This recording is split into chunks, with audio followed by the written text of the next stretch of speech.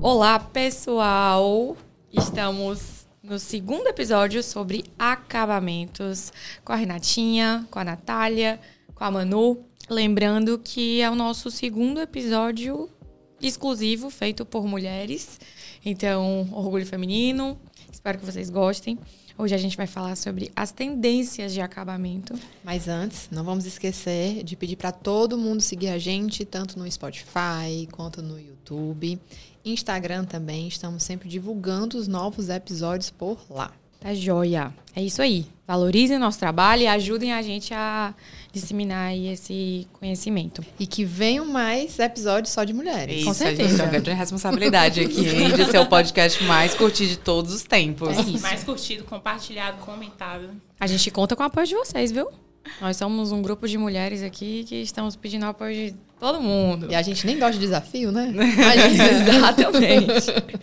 Então, pessoal, voltando ao assunto acabamentos, hoje a gente tem no mercado um nicho muito grande, né, de opções de produtos. Hoje em dia, as construtoras elas estão cada vez mais preocupadas em ganhar o cliente a qualquer custo. Então, os produtos eles estão cada vez mais versáteis, né? Então, assim, às vezes a construtora consegue, por exemplo, instalar um piso que o cliente já queira, né? Consegue fazer esse tipo de personalizações na fase da construção mesmo do empreendimento. Vocês estão conseguindo fazer esse tipo de parceria em uma quantidade legal com essas construtoras? Eu acho até que é uma forma do cliente fazer parte. O cliente não comprar um apartamento na planta e esperar 4, 5 anos para ver ele realizado. Ele está fazendo parte daquilo. Ele está podendo escolher o tipo de metal que vai ter no apartamento dele, o tipo de bancada que vai ter no apartamento dele, né? Então, é fazer parte, é incluir o cliente nesse processo. E além de tudo aquilo que a gente conversou da sustentabilidade, né? De não ter o retrabalho, não gerar o lixo, né? Desses acabamentos, né? E a gente tem muita coisa nova no mercado, né? Muita coisa nova. São muitas tendências, a gente nem gosta muito dessa palavra, né? Mas, assim, são de algumas coisas que vieram para ficar. A variedade é cada vez maior e precisa de nós, né, profissionais arquitetos, também para guiar o cliente nisso, nessa fase, né? E vamos começar falando de algumas dessas tendências, né, que a gente separou algumas poucas, porque também não tem como a gente falar de tudo em um só episódio. Vai que tem spoiler para mais, né? Exatamente. Vai que tem. Contamos com as curtidas para isso. Se o pessoal gostar muito, quem sabe a gente faz um 0.3. Mas falando sobre assuntos polêmicos, ralo oculto. Vocês especificam ou não especificam? Bom, eu acho uma excelente solução para banheiros sociais, né? Acaba que fica muito mais limpo visualmente. Mas, recentemente, até conversando com alguns clientes, a gente vê que, como várias outras coisas, é uma decisão muito pessoal, né? Tem cliente que se dá bem e tem cliente que detesta, né? Que tem gente que alega que é mais difícil a questão da limpeza, da manutenção, no banheiro do dia a dia. Então, se a gente pudesse balizar, normalmente, um ralo oculto num banheiro social, num lavabo, né? Com certeza. Mas um banheiro de dia a dia, talvez não seja a melhor opção, né? Vale ponderar. Eu acho que depende muito de como a pessoa usa o espaço também, porque, de repente, se você tem uma casa que tenha 5 funcionárias, essa pessoa não vai ter tanto problema com limpeza e tudo, e vai optar por uma questão mais estética. Quando você já tem uma pessoa, por exemplo, que trabalha com uma faxina, que faz uma vez na semana, já está atrás de um produto que seja mais prático. Então, depende muito, eu acho, da necessidade de perfil, de cada cliente, perfil. Eu acho que é perfil, cada um se conhece, sabe que bem funciona na sua casa. E aí eu acho que você tem que unir, claro, estética com função, mas principalmente com o seu perfil de usuário.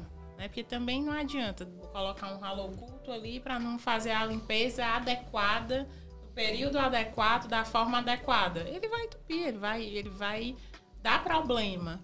E uma pessoa, às vezes, que é super cuidadosa, a pessoa mesma, ali na hora que tá tomando banho e tudo, ela pode tranquilamente ter um ralo desse. Então, assim, varia muito do pessoal mesmo, de quem tá utilizando. Às vezes, na mesma família, tem uma pessoa de um jeito e outra o oposto. Então, um banheiro de um vai funcionar de um jeito, de outro, de outro. E a gente tem que falar também da instalação, né? É uma instalação diferente, não é simplesmente só mudar o ralo convencional para um ralo oculto. O acabamento, né? Exatamente, não se resume a isso de forma nenhuma. E também, quem tá vendo a gente no YouTube, né, vai poder ver as imagens, porque a gente tem diferentes tipos de ralo oculto. A gente tem o com a tampa só no inox, mas a gente tem o que a gente pode colocar o próprio porcelanato em cima, que fica o ambiente mais limpo, né, mais imperceptível ainda, né? Tem quadrado, tem retangular, né? Enfim. E aí vem desde a hora do planejamento, da hora de colocar esse piso, né? Porque se eu vou colocar um embutido, onde eu vou receber um pedaço do porcelanato em cima, eu já tenho que estar pensando nele, porque ele tem que ser instalado de uma forma diferente. Então, tudo isso tem que ser visto. E passar para o cliente que vai adquirir a obra, que vai adquirir o apartamento, né, ou reforma, como é feita essa manutenção. Não é simplesmente só entregar. E aí, o que é que eu faço? É né? isso. Combinado não sai caro. Então, olha, essa é a minha frase. É né? isso. Ela poderia tatuar Combinado não sai caro. Então, assim, para qualquer coisa na vida, a gente tem os prós e os contras. Então, assim, é isso, tem esses benefícios, a gente ganha na estética, acaba tendo um pouco mais trabalho na hora de limpar, mas a gente ganha aqui. E é por isso que é importante a questão de você, arquiteto, com o cliente, montar o projeto. Porque são nesses pequenos detalhes de acabamento que fazem a diferença. Com certeza, porque para mim um ralo oculto pode ser um investimento, assim, mas é claro, ele é necessário, é a minha casa. E para você já pode ser uma coisa mais fútil, uma coisa assim que, não, eu tenho tanta coisa mais importante. Então, o que é importante para mim não é importante para você. O que é caro para mim não pode ser caro para você, né? Então, essa conversa, a nossa profissão, ela exige um contato muito próximo, né? A gente escuta o que a pessoa fala, mas a gente também tenta ler para reproduzir aquela personalidade no espaço e prever muitas vezes, né, comportamentos ou evitar certos tipos de dor de cabeça que a pessoa nem imagina que teria naquele espaço. E assim, é uma tecnologia nova. A gente sempre tem que falar disso, né? A gente está falando de coisas novas que vieram para ficar, né? E outro item também são os porcelanatos grandes formatos, né? Acho que hoje em dia todo mundo está indo escolhendo esse item, né? Para a gente ter uma amplitude maior no ambiente, a gente ter menos cortes no ambiente, né? O valor está mais acessível, a tecnologia também, porque antes, quando chegaram aqueles grandes formatos, são chamadas lastras, né? Que pegam o pé direito inteiro de 2,40, que a gente pode utilizar em paredes, em painéis, né? Não só no piso. Como é que eu fazia para cortar? Não tem a tecnologia que tem hoje. Então, hoje está muito mais fácil a questão do corte, do acabamento, né? Mas a gente sempre tem que pensar nos prós e contras, como a Claudinha falou.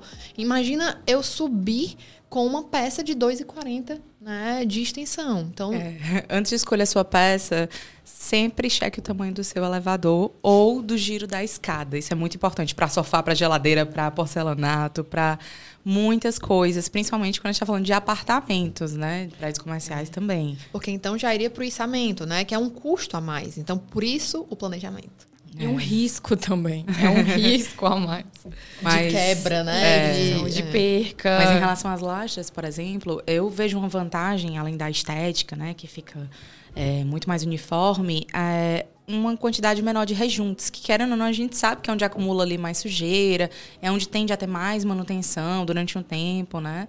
Isso em cerâmicas, porcelanatos, pisos de pedra também. E acabamento também, a gente fala muito, né, dessa parte de porcelanatos, cerâmicas, mas também não é só isso, né? A gente tem a parte de fachadas, né, de como a gente vai estruturar isso de fachadas ventiladas, de como pode melhorar, né, a temperatura interna do edifício, né? Hoje a gente tem vários tipos de acabamento para a fachada, né? Não só o acabamento produto em si, mas o sistema de que ele é feito. Como é feito esse sistema de revestimento, né? Porque a gente tem as paredes do prédio em si, da casa, da fachada em si, que é o isolamento, e a gente tem esse revestimento por cima. Eu tenho o revestimento convencional, ele é aplicado sobre essa parede, e eu tenho, por exemplo, uma fachada ventilada, que é um sistema de revestimento feito com isolante térmico, acústico, né? Estrutura metálica e o revestimento que vai ser aderido a essa estrutura metálica, que aí eu tenho uma diversidade enorme de tipo de acabamento.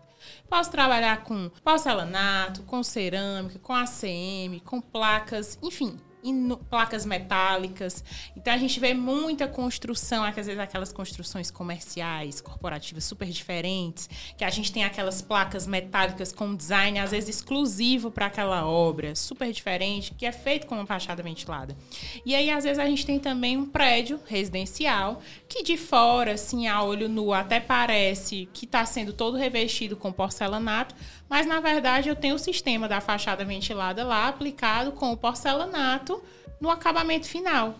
E eu tenho grandes vantagens, né, com essa fachada ventilada, porque eu tenho um tratamento aí acústico para o morador interno, eu tenho um tratamento de eficiência energética, porque eu consigo ter mais eficiência energética dentro do imóvel, né? Eu tenho uma redução aí na energia, justamente porque eu tenho um conforto térmico melhor, em especial aqui na nossa cidade, né? Que é só o ano inteiro, praticamente.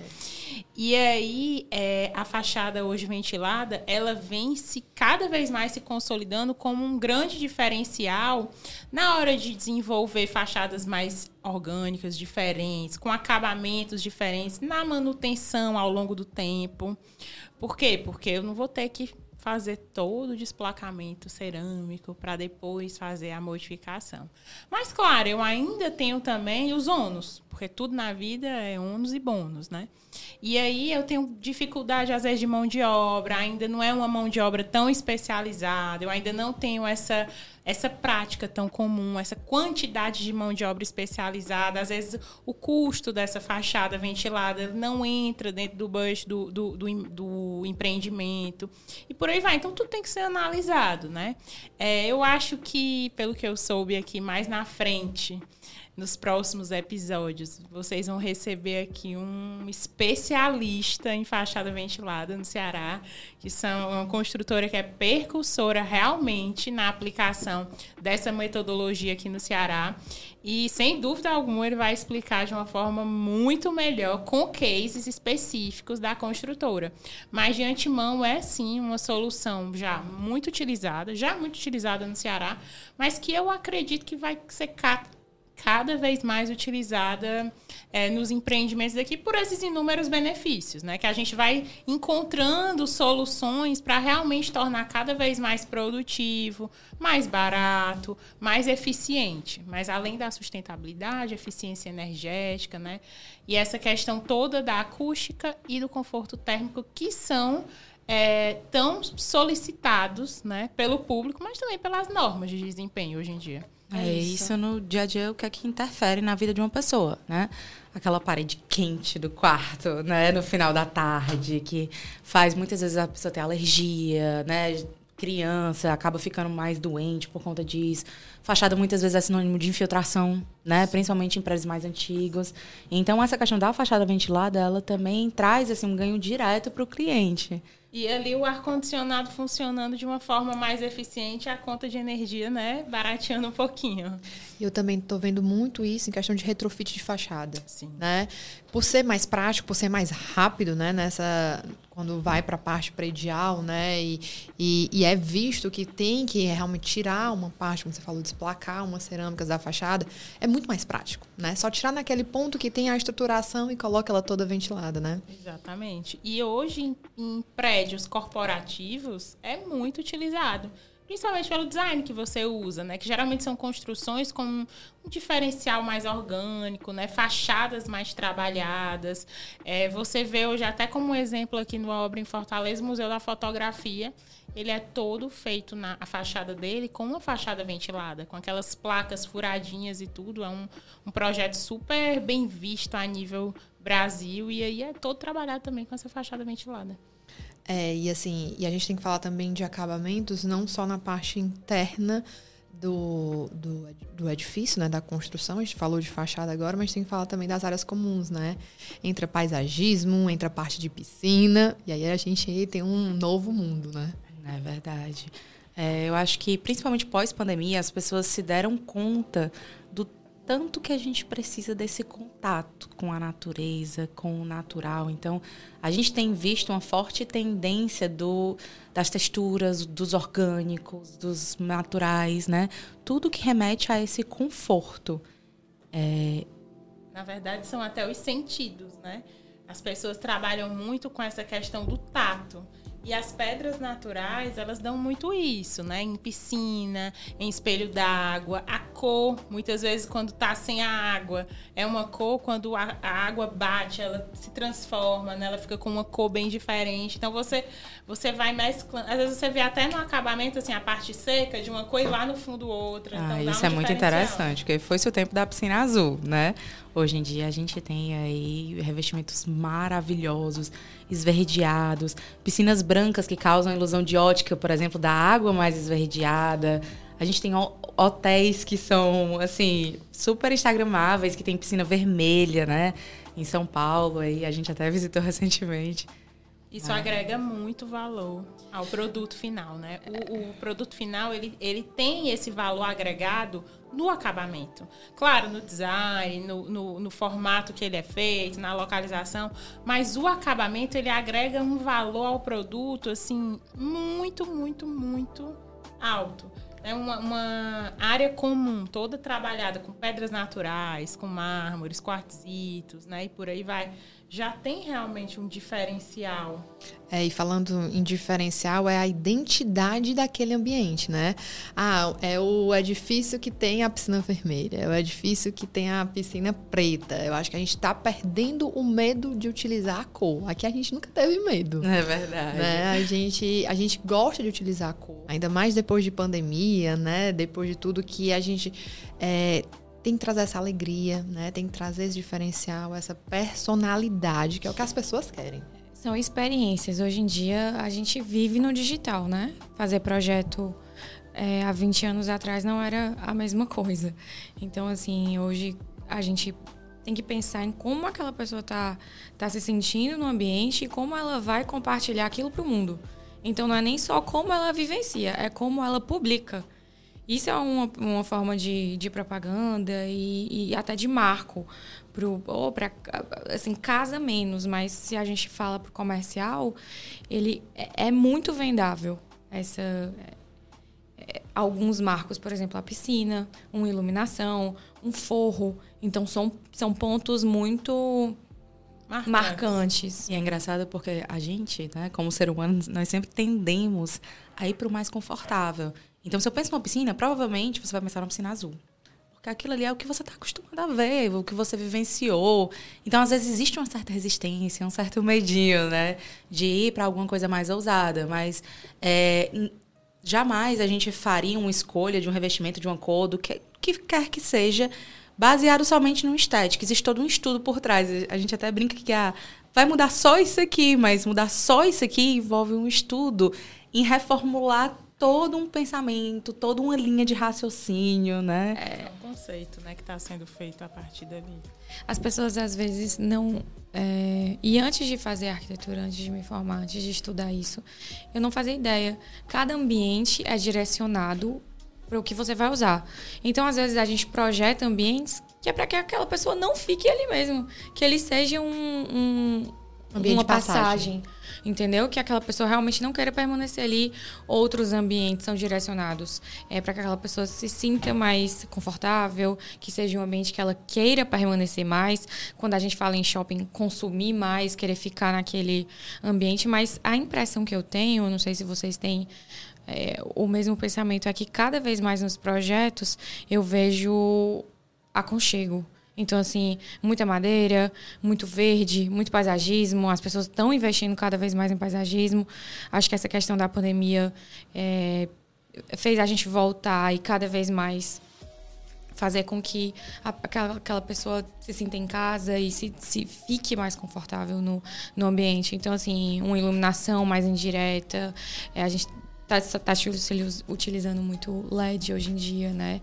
Então, eu acho que essa parte do natural tá muito em alta. Eu não sei vocês. E aí essa parte como você bem falou, do natural, ele é muito exclusivo, né? Porque, assim, se você bem pensar, nenhuma pedra sai igual à outra. Raja nenhuma sai igual à outra. Então, quanto mais natural, mais exclusivo. Você tá tendo um produto mais exclusivo, né, sendo entregue. Nenhum corte de uma pedrinha natural que você às vezes bota numa piscina é igual exatamente ao outro. E aí a gente tem hoje também uma tendência muito forte dos porcelanatos estarem tentando seguir esse padrão do natural. E aí as tecnologias de impressão desses porcelanatos aumentando a quantidade de variações, exatamente, para estar cada vez mais perto dessa exclusividade que o natural fornece, porém com um custo-benefício, né? Um custo menor, uma resistência às vezes mais alta. Pegando esse gancho, os revestimentos, os metais, eles têm coleções, né? Cada ano é lançado algo novo. Acho que tem até um pouco se assimila com a moda, né? Vocês acham isso? Que tem aquele revestimento de moda, aquele tipo de metal que é de moda, ou não? Ou não existe isso? Tem. Com certeza. Com certeza. Tem a fase do dourado. Todo mundo tá colocando dourado. Aí a cidade do dourado. Fortaleza teve uma fase que era a cidade do dourado. E aí, com certeza, a gente hoje já vê bem menos. A gente já vê mais metais pretos sendo aplicados. Eu, particularmente, gosto muito do que é fosco. Então, assim, hoje a gente já tem uma variação de opções dos mates bem maior. Eu acho muito elegante, eu acho diferente. Então, cada vez mais, eu acho que a Deca, por exemplo, é uma empresa que a gente vê todo ano lançando ali acabamento, cor, formato, tipo de acionamento e por aí vai. É engraçado, porque muita gente não entende por que a gente anda em tanta feira, tanto evento, né? É muito lançamento, é sempre muita coisa nova no mercado. A gente tem que estar a par das novidades para conseguir oferecer para os nossos clientes, olha, tem isso, isso e isso. O que é que você acha que se adequa, né, à sua situação? O que seria melhor para você? Mas em relação a ser uma tendência, é óbvio que a gente às vezes dá uma puxada, né? Aquela pessoa... A gente passou por a época dos bolserris, a gente passou, né, pela época dos dourados. E a gente dosa muito isso, né, nos nossos projetos, porque a gente sabe que a gente não pode colocar um negócio de uma vida útil, né, muito baixa, que a pessoa vai olhar e vai enjoar. E às vezes as pessoas acham que elementos fortes necessariamente eles são enjoativos. Uma cor mais saturada. Não. A questão é como aquela cor se comporta com todo o entorno.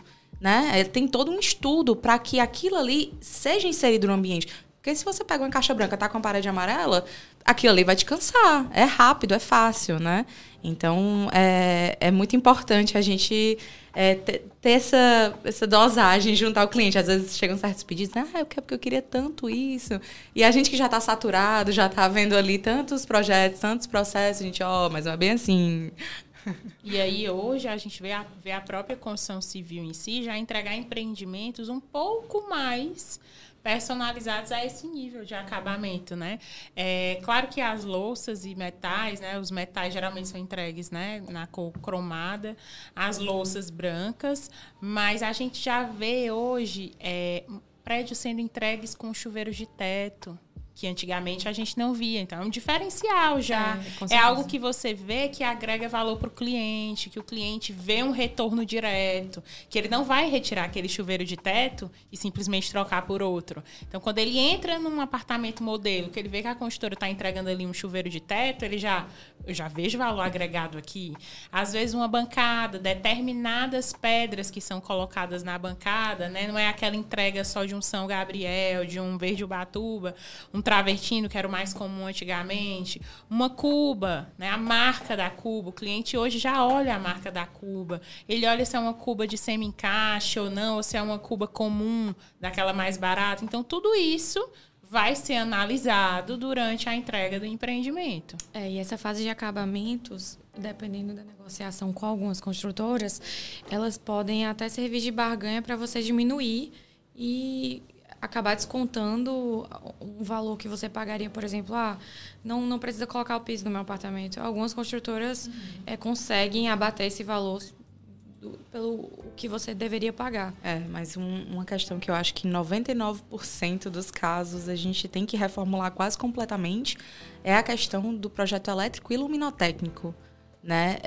A gente pega qualquer empreendimento, mesmo os que já foram habitados, que já tinham usos semelhantes, até mesmo um apartamento recém-entregue, a gente tem que fazer todo um trabalho, né, de personalização de acionamentos, colocar tanto as tomadas na altura correta da cama, prever os aparelhos que vão ter ali, até a questão do conforto mesmo, as famosas cenas que a gente cria com a iluminação. E aí, entrando nessa parte de iluminação, eu penso logo nos acabamentos, interruptor, tomada. Antigamente, a gente não via nenhuma tomada. Há um bom tempo atrás, a gente tinha tomadas comuns. Hoje, a gente tem tomada USB já entregue no apartamento. O acabamento de tomadas já é mais diferenciado. Muitos apartamentos hoje já são entregues com fechadura eletrônica, direto da construtora. Então, assim, são diferenciais que o mercado vai cada vez mais inovando, aplicando. O público vai aderindo e vai cobrando. Aquele que não entra vai ficando defasado. Os camuflados, né? Hoje em dia, eu vi um vídeo uma vez e o rapaz, a pessoa que estava apresentando o vídeo, comparava uma parede com era um painel de madeira e eu tinha um interruptor com o mesmo... camuflado, com o mesmo tipo de revestimento, assim, bem parecido, e um outro branco. E você vê a diferença disso. Já vamos colocar aqui, não é? Em prática, quem tá no YouTube. Alô, sem dos toque. Queremos essa verba. Depois desse episódio de hoje, só queremos agora tomadas com revestimento semelhante ao da parede. E a gente tem as tomadas touch hoje em dia, né? Toda essa parte de automação veio para trazer praticidade para o usuário, né? Claro que bem feita, né? Porque também pode confundir, né, a cabeça de cada um. Mas hoje a gente tem ar-condicionado, a gente pode colocar as TVs, enfim, um mundo que veio para automatizar e tornar nosso dia a dia muito mais prático, né? E, inclusive, essa parte de iluminação também, né? Que hoje a gente falou dos forros de gesso, que podem ser madeirados também, tem teto vinílico, né, cada vez mais práticos, outra forma de utilizar madeira, mas a gente está com uma iluminação mais aconchegante, já volta para a experiência, né, de luminárias integradas, né, não tem mais aquilo da luminária e a lâmpada, né, são luminárias integradas, são luminárias menores. E acabou aquilo da luminária central, né? Que é o terror quando a gente pega, né, de um ambiente. E eu acho que cada vez mais a construção civil ela está seguindo o mercado automobilístico, né?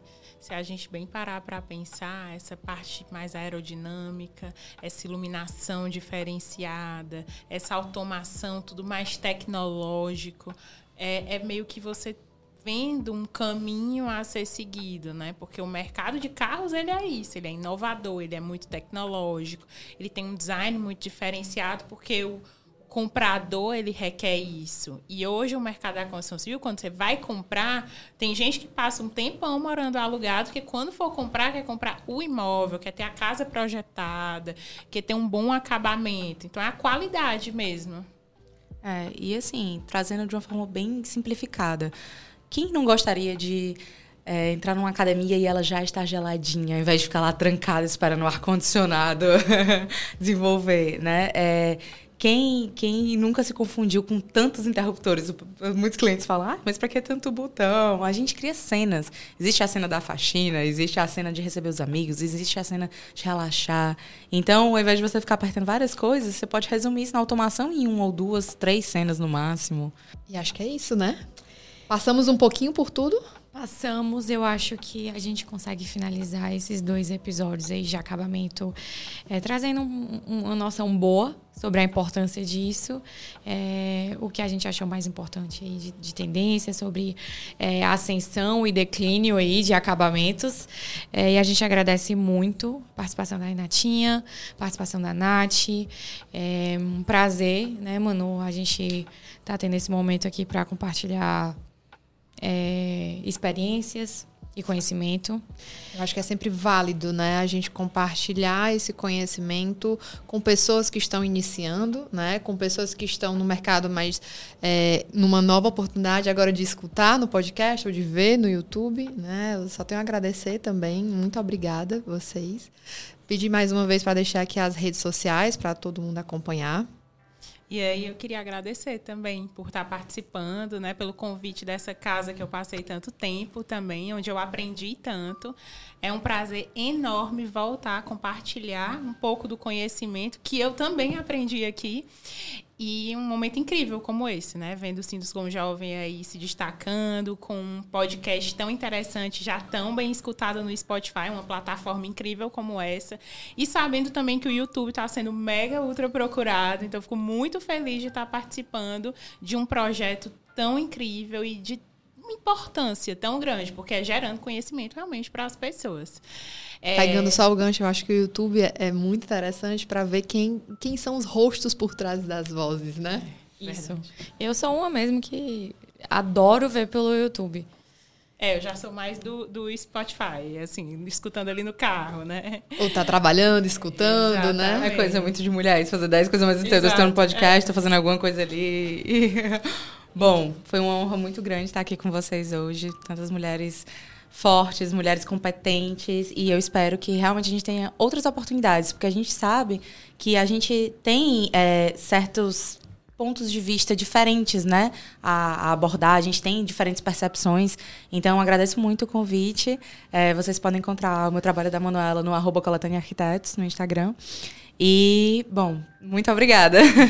O meu trabalho também vocês podem encontrar no @estudioarcs.